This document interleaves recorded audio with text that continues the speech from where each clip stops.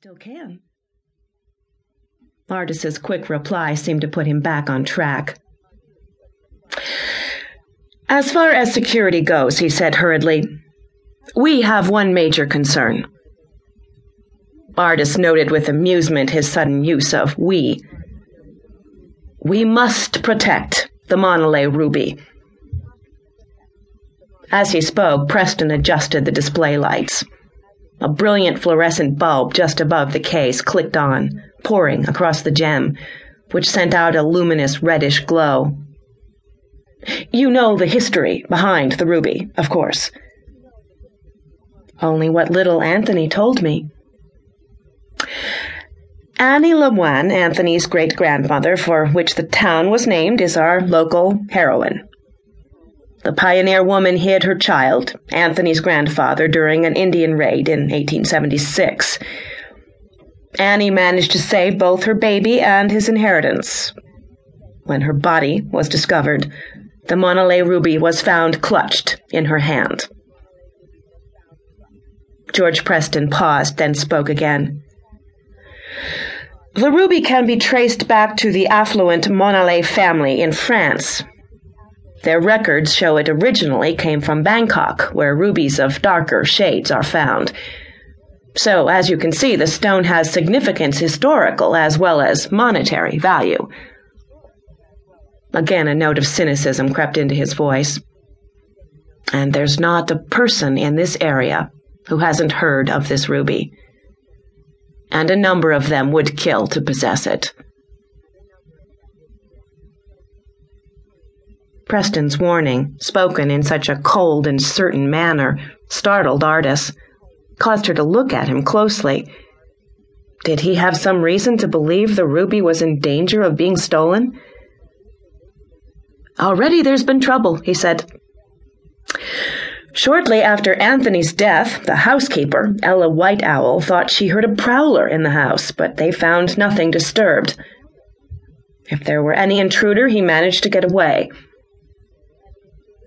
"Even if a thief did enter this room," Ardis said, "it would be a difficult task to break into the security case." "That would be no problem for a professional jewel thief," Preston assured her. "But this probably isn't one. If such an intruder existed, he would be someone who knows about the ruby, and might even think he has a claim to it." Preston's pale eyes, as they focused on the jewel, seemed to lose their haughty detachment. "Just look at it.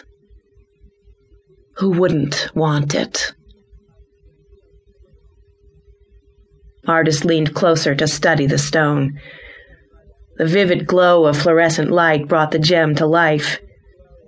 She became acutely aware of minute details, of the interlacing of tiny threads crisscrossing the gem, of the glowing star caused by diffracted light. She had never seen anything so magnetically appealing. Her fingers moved to the glass as if drawn by an overpowering desire to hold the ruby in her hand.